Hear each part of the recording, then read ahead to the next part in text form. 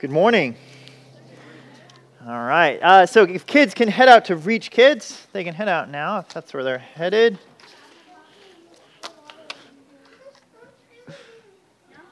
All right. Now, so as you watch the numerous children heading to Reach Kids, I do have an announcement regarding Reach Kids. It is getting ginormous. All right. Which is really good. It's really good that Reach Kids is growing. It's growing really big. But, so I taught VBS a couple weeks ago, and I had maybe 10 to 15 kids, and that was utter chaos. And you just had, and at least they were all in the same age range, but you had to focus and get them to focus. And right now, some of our teachers are dealing with 25 kids from 4 to 11. It's just a lot. So the goal for Reach Kids is to actually split it so that there's more classes and so that the kids are kind of getting what they need individually so that they can hear about Jesus, and it can be a little more specific to their age group. Now, you're kind of, why are you telling me this? Because we need more volunteers. So we need more volunteers to help with Reach Kids, to share the gospel with the kids. Now, I recognize that as I say this, every single one of you is thinking, but not me. All right? No, but you as well. You are actually the person I'm talking to because you're the person who's not doing it yet. So we do need more help. No guilt or shame. It's for the joy of sharing the gospel with kids and helping them understand Jesus. If that's something that interests you, if that's something that you might enjoy, if that's something you might be willing to endure, all the above, please let me know, let Rachel know. We do need more help. And let's make sure our kids aren't running around as legalists or hedonists, but are Jesus lovers out in the world. So with that in mind, let's also not be legalists or hedonists.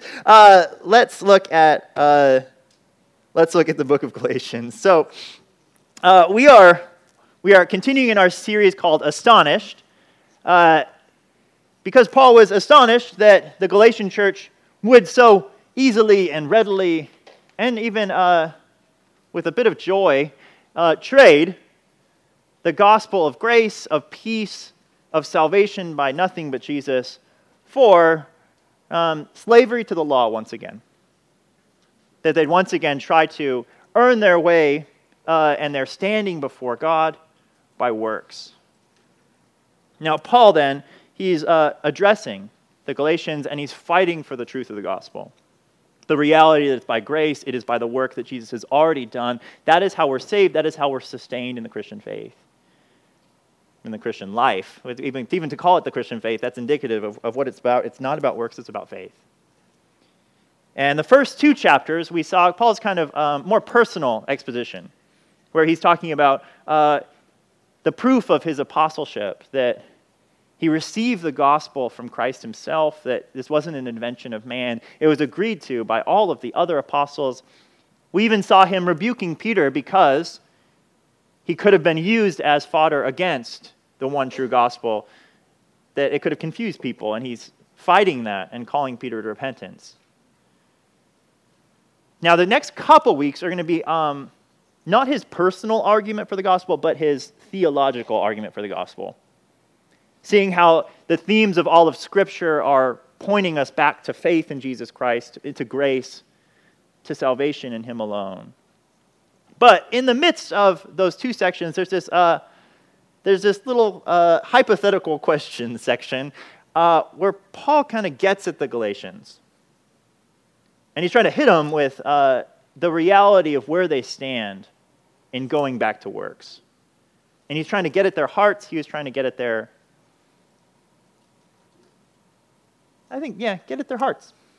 He's trying to get at what is underlying, how they came to faith, and the freedom that they used to have, and the joy that they used to have, where they stood when they looked at nothing but Jesus.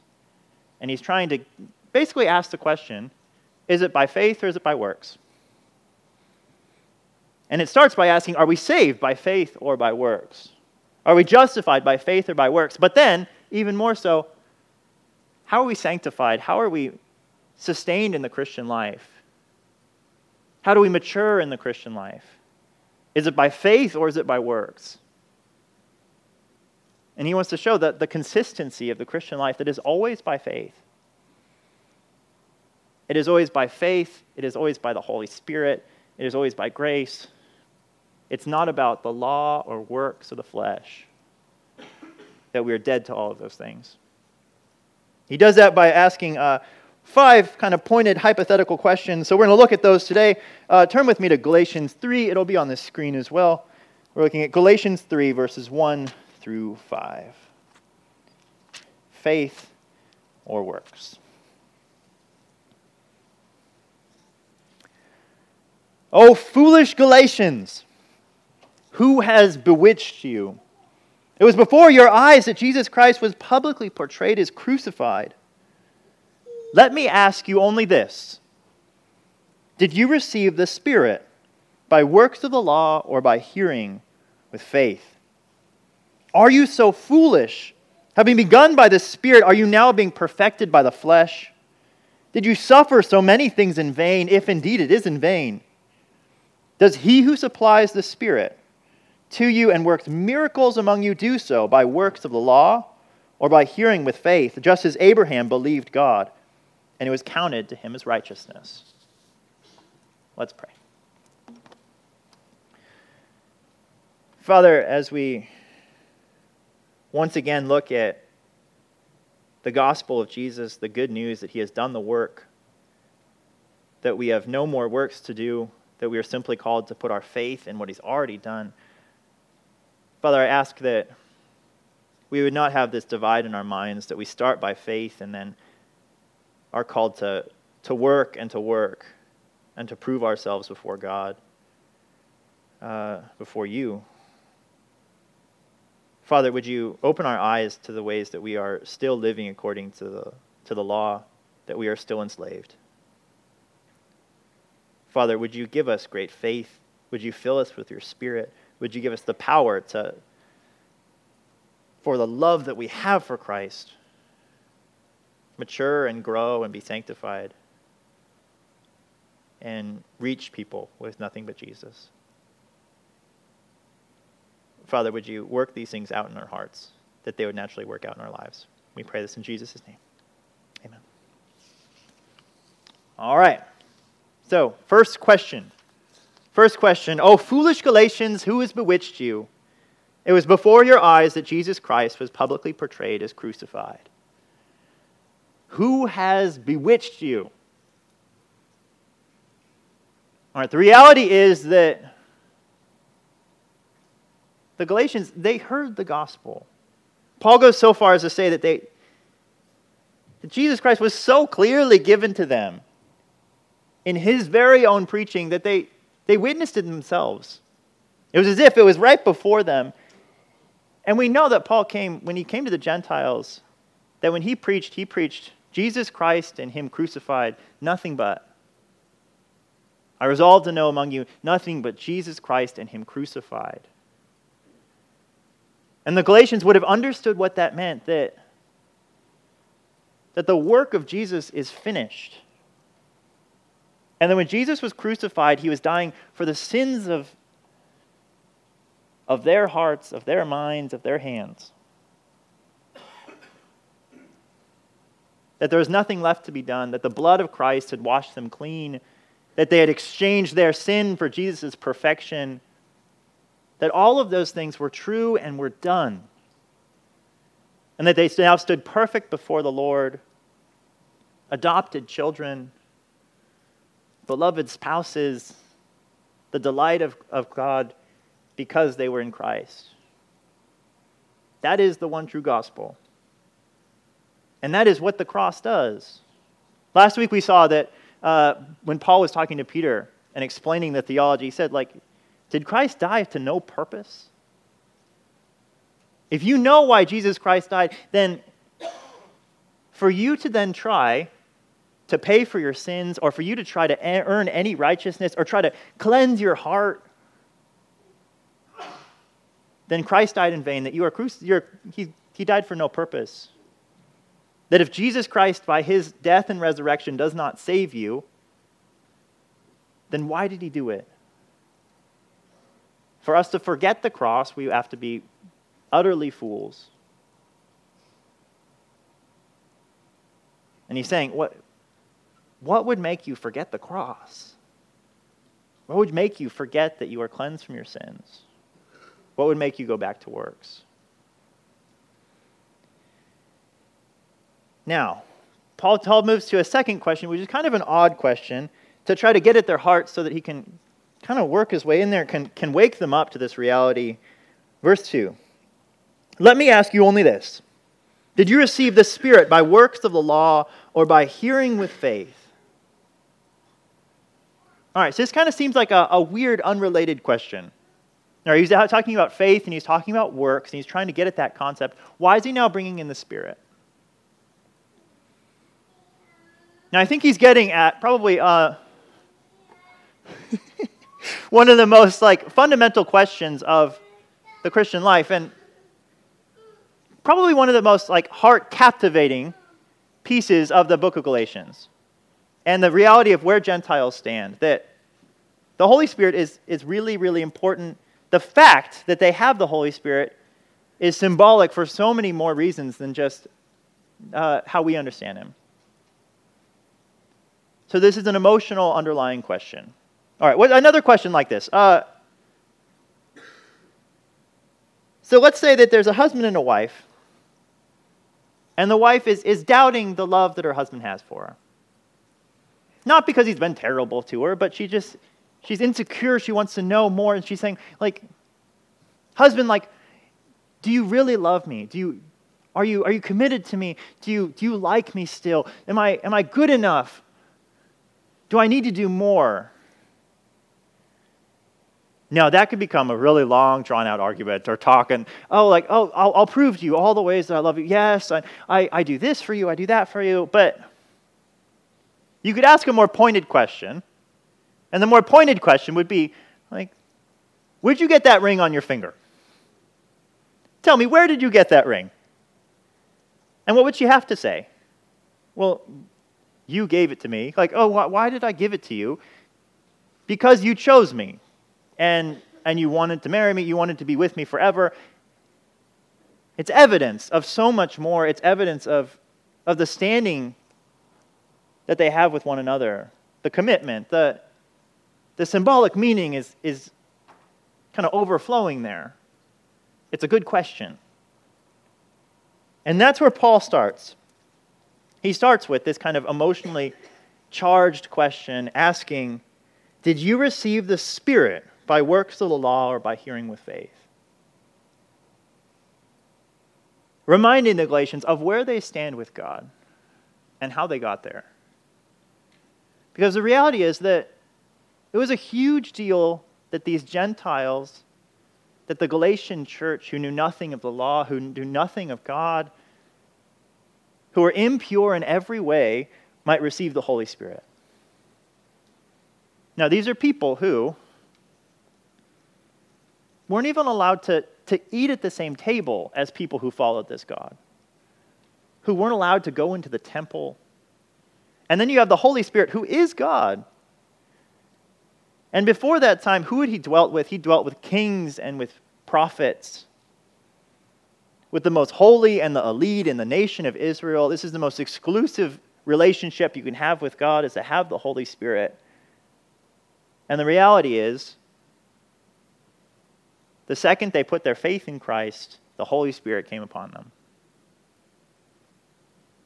And that Holy Spirit was sealing them and marking them and saying, you are holy, you are perfect, that I can dwell with you because there is no sin in you, there's nothing left to cleanse,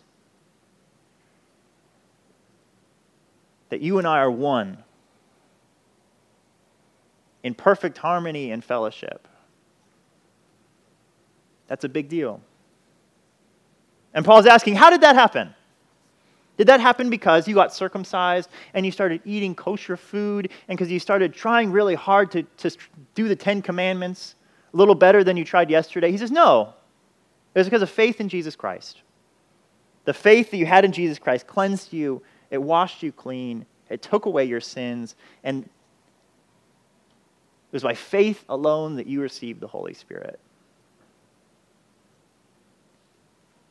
Now, I could ask you that same question.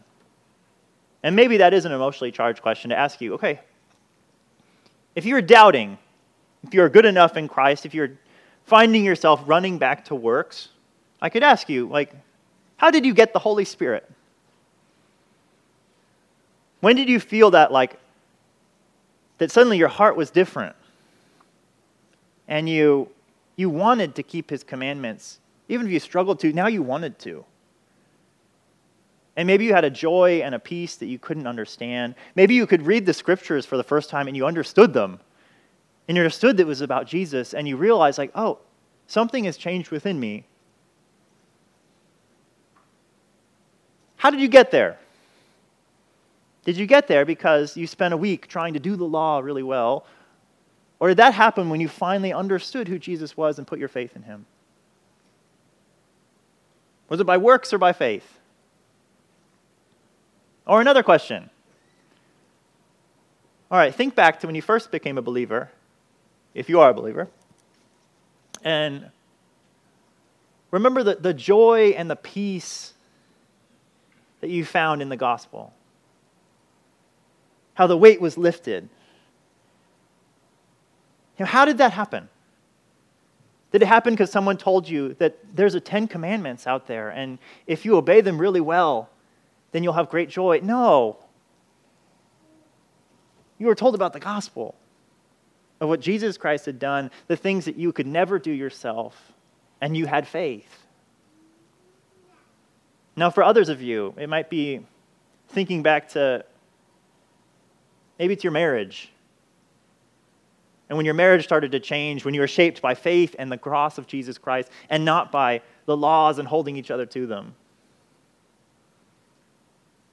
Maybe it's when you found new freedom from addiction or sin, and you realized you'd been trying for so long, and now you had your love for Jesus was compelling you to change.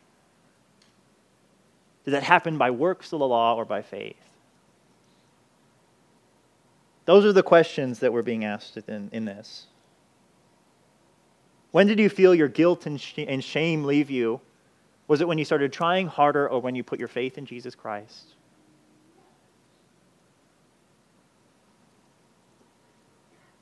It's by faith. It started by faith. And then Paul takes it further. It was always by faith. But his third question, are you so foolish? Having begun by the Spirit, are you now being perfected by the flesh? All right, so there's this great gift, this gift of the Holy Spirit, the third person of the Trinity, fully God, dwelling with them. A he, not an it. The Holy Spirit, who was God himself, committed to changing minds and hearts and wills to transform us from the inside out. He's saying, all right, Galatian church, why did you trade that Holy Spirit for works of the flesh once again? For works of the law, for trying and fighting and enduring and trying to prove yourself once again? Now, so you have a picture of this. All right, there's the life in the Spirit and life in the law and in the flesh. All right, let's say it's a stupid analogy. I apologize for its stupidity. Hopefully it'll be helpful and make up for itself. But all right, let's say you have a 25-acre field to mow. All right. You guys all love your lawnmowers. I know you do. You guys tell me about it. I can't get it. But all right, and you have your beautiful new John Deere ride-on tractor mower. And it's a big task, okay? It's a big task ahead of you, but you can do it. You got your power tools here. The trading of the Holy Spirit for the flesh is getting off your John Deere and picking up those plastic safety children's scissors. And you're holding them up and saying, you know what? I will do it. And I don't need faith. I don't need God's help. I can do it myself. I will do it by the flesh. And there you are, trimming each one. And you know how safe those scissors, they always like twist and then you get stuck. Like, who made those? And the paper gets there. All right, that's the difference between walking in the Spirit and walking in the flesh. That's what they've traded. And I think it was kind of offensive for Paul to say that because I don't think the Galatians realized that that's what they'd done. Because it seems so stupid. And they're probably wondering, well, how did we make that trade? And they made that trade by trading faith for works. Faith for works. Because if the Holy Spirit is the tractor, then the fuel is faith. The gasoline you put in there is faith, that it's sustained by faith, that the Holy Spirit and faith interact and give us power to do the things that we're called to do. But when we throw out the faith and we throw out all the things that we're called to believe and we think, well, no, let's just do the things that I need to do, now we're in the flesh and now there's no power. And now we're just trying to muster up enough self-control, enough energy to try to do some ounce of the thing that feels defeating and overwhelming.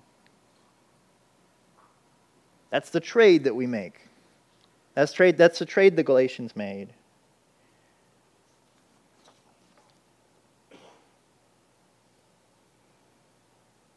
Now, what happens when we do that? What happens when we do that? Paul tells us in question number 4. Did you suffer so many things in vain, if indeed it was in vain? Now, a lot of commentators, they say that this is because of persecution. I don't think that's the best interpretation. I think what he's trying to get at here is he's saying, all right, so you made that trade, you got off the lawnmower and you picked up your pair of scissors, and you think, look, I'm trying so hard, I'm being so good for God. And he's saying, like, you suffered a lot in that. It was really painful. It makes your knuckles hurt because they're so little and the little squeezy things. And he's saying, yeah, you were miserable, but you know what? You suffered in vain. It wasn't toward any purpose. Did you build for yourself any more righteousness? No, that was already given to you in Christ. Did you win any approval with God? No. No, it was all in vain. And that's what happens when we abandon faith and living out of faith and we pick up works and I'll just try hard today. Now, it's hard to say that because I think 95% of the time we're living in just trying hard to do the works and not living by faith. And I'm with you in that. And it's sobering to look at this and say, I've tried really hard and I've done a lot and been miserable and it's all been for naught. And then Paul takes it one step further. He says, if indeed it was in vain. Now, I don't think that's a super great translation. I won't tell you why. But I think it's better to say, if it was only in vain. Essentially saying that, like, at best, all that work that you did was in vain. At worst, it condemned you. At worst, it was you trading your suffering of works. You're trading for Jesus. And you traded Jesus away so that you could work hard. Paul's saying, I hope it was just in vain and not to the detriment of your soul. That's the reality of how we're talking here. To live by works and not by faith is not just foolish, it's not just stupid, it's destructive. And it will kill our Christian life. It will kill the Christian faith because it's a faith.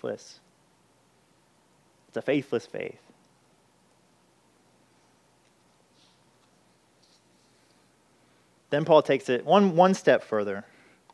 One more question to get at their hearts. Does he who supplies the Spirit to you and works miracles among you do so by works of the law or by hearing with faith? Just as Abraham believed God and it was counted to him as righteousness. So here he's saying, okay, in the beginning it was by faith. And then you're ultimately going to be perfected by faith. And now, how does the Holy Spirit continue to work? How does he continue to work? How does God give us miracles? It says, did you go out and do 10 good works and earn yourself a miracle? No. And did you fill yourself with the Spirit by dwelling over the law and making a checklist and trying your best? No. He's saying the thing that continues to fill us with the Holy Spirit and sustain us and change us is our faith. It started with faith and it ends with faith. Faith in the work of Jesus, faith in the promises of Jesus, faith of the blessings that are given to us, not because we worked for them, but because he gave them to us freely in Christ.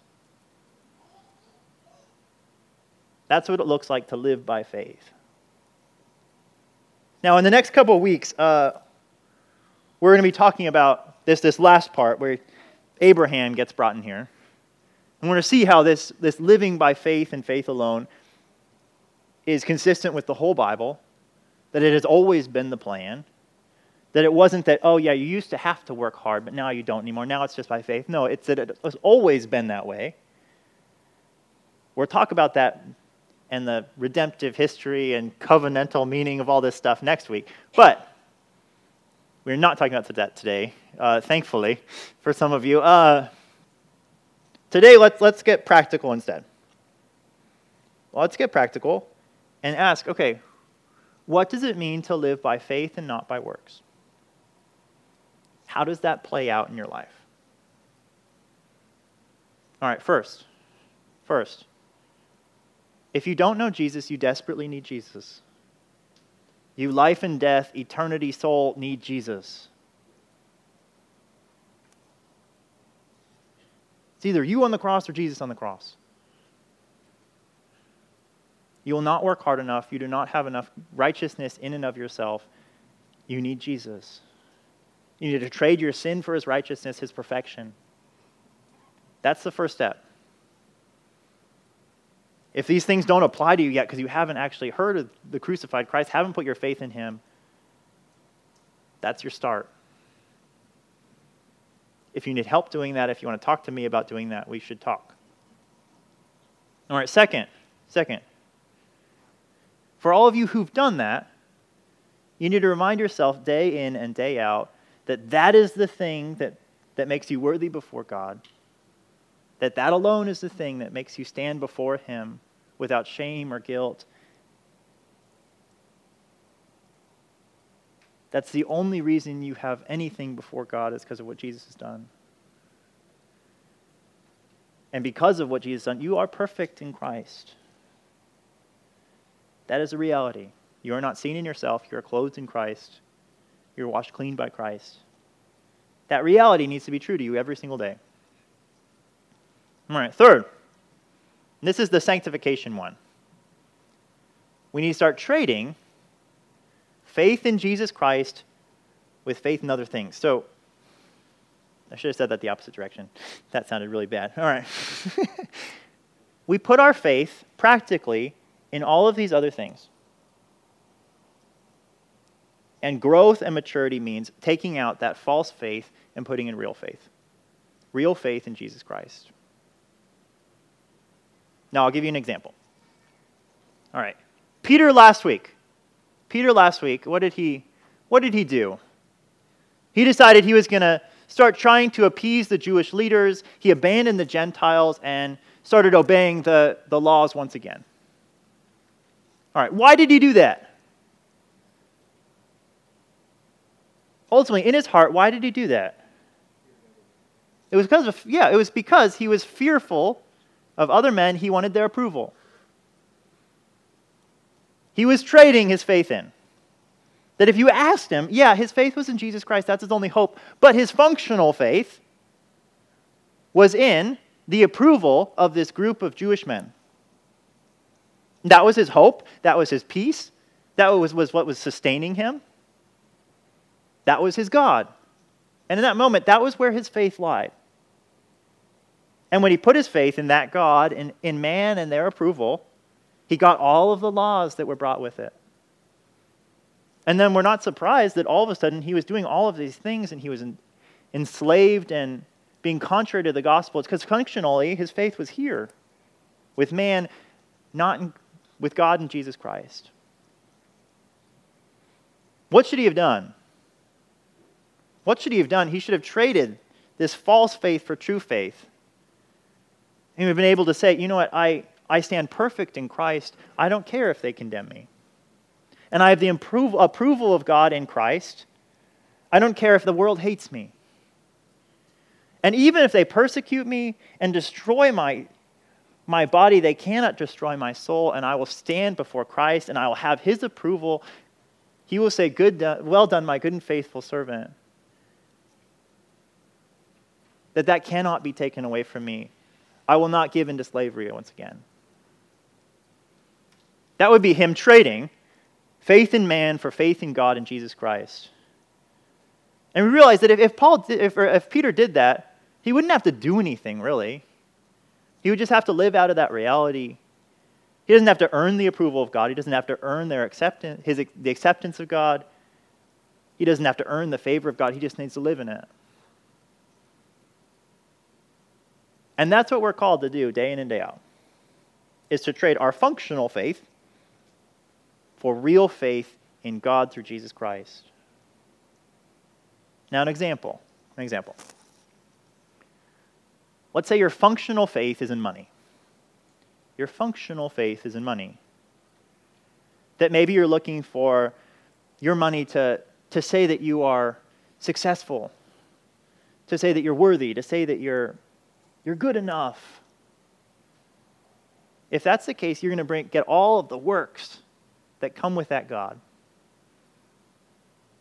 And you're going to be working weekends, and you're going to be not seeing your family, and you're going to be stressed out, and you're going to be performing for people and making sure that they know that you have all of this wealth and that you're worthy of it. And you become this jerk who's centered around money. And you're constantly fighting for it. Now, what is that person called to do? That person is not just called to, well, it's covered in Christ. No, the gospel needs to be applied to that person's heart and their mind. And say, you know what? The real God who's going to give me approval, the real God who's going to save me is not my money. The real God is Jesus Christ. And you know what? He's given me his heavenly inheritance. He's lavished grace upon me.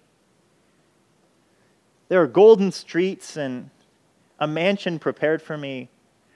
My hope is there, and I will put my hope and my peace and my faith there, and there are no works associated with that. I will live a different way if that is true, but there are no works that I use to earn that. It is given to me in Jesus. All right, let's take another example. All right, let's say that your functional faith is in comfort and peace. And you live day in and day out just to make it home at the end of the day and get a bag of chips and your Netflix and just like zone out. All right. We think, well, that doesn't involve any works. That sounds great. That sounds like the easiest one of all. Until you realize how hard it is to actually make that happen. And you realize, like, kids will get in the way of that. And your spouse will get in the way of that. And sometimes the internet doesn't work. And, like, sometimes the TV's being annoying. And suddenly you're so angry and there's, like, all this works associated. And to try to worship this God is actually a lot harder than we thought it would be. And it brings out a lot of evil in our heart. And functionally, our faith is there. All right, it needs to be brought over faith in God through Jesus Christ. And what are the promises there? Like, you'll be given a new body that will run and will not grow weary. You'll be given eternal rest. You're given the rest of knowing that whatever happens, it is all according to God's plan for your good, for your blessing. He's lavishing grace upon you. Even those things that are ruining your comfort time. And there's a peace that transforms us and that isn't because we worked hard. It's because we put faith in Christ. That's what it looks like to live by faith. And when we're living by faith, the Holy Spirit takes that faith and he changes us. He makes us live in light of it.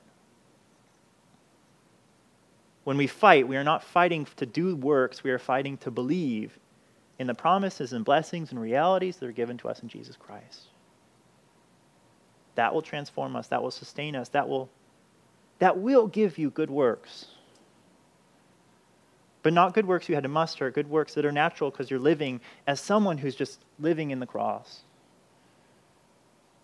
Living in light of it. Living out of the reality of it. Now, we have to fight. We have to fight to believe these things. And we have to struggle to believe these things. All right, what I'm not saying that this means we don't try to do anything and we just kind of lay around waiting for God to do miracles and we pray a lot. All right, prayer is great. But this is facing our sin and our false faiths head on and replacing them with Jesus. I think too often we just say, like, God, help me, help me, help me, when it's like, apply the gospel. Let's apply the gospel to the reality of our lives. That's actually very different. Now, what then is maturity? What does a mature believer look like? A mature believer is quick at doing that. They're quicker at seeing the false faiths and replacing them with the gospel. All right, they know the promises and the blessings better so that they can get to relevant ones that make sense and speak to their hearts and are captivating. They're not so much better. They fight for faith, and they're sustained by faith, and they're looking to Jesus more, and they're depending upon Jesus more, and they're enjoying all the things that Jesus has done more. So I'd ask you, I'd ask myself, I'd ask my own heart, how am I living? Am I living by faith or by works? Am I fighting to be good or am I fighting to believe? Where is my functional faith? Is it in other things? Or is my functionally believing in the promises and the blessings and the gifts that are in the cross of Jesus Christ? Those are the questions. And those are the questions I give to you. I can't give you every scenario. I can't give you every promise and every blessing. I can give you Jesus and the promise of all the things that are found in him. And we are called to work that out in each of our lives. Amen? All right. Any questions? Mr. Hickey.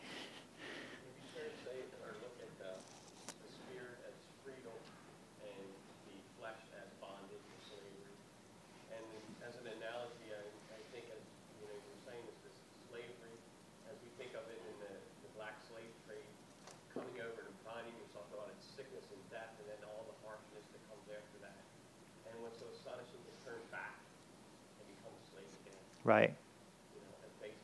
That is astonishing. Right. And when you realize your freedom in Christ, it's just that. It's just wondering. You are correct, Jack. Of course. You know the answer to that question. No, I know. I think it's fair to say, Absolutely. It is the analogy of bondage. Right. We don't talk in this language much anymore, but it is true. It's bondage to your own will. Right. And that's where there is such freedom that when so Jack was saying that there's this relationship between freedom in the spirit and bondage to the law. And there's amazing freedom, so much freedom that we actually need to be rebuked and be like, okay, you have so much freedom, you can sin, but don't. Because there's people who are like, oh, like you could, and you could abuse grace, and honestly, you'd be covered by the grace of Christ. But he's saying, no, you use your freedom to love God, but you're not earning anything. You really aren't. You don't need to prove yourself to God. You're not in the courtroom. It's all done in Christ. You have total freedom. And we always want to put a but after that, but there isn't. There really isn't. That's it.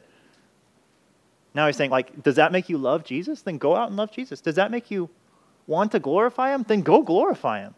Does that make you want to tell people about the freedom you found in Jesus? Then go tell them. You have freedom to do that as well. That's the difference we're talking about. All right. Other questions?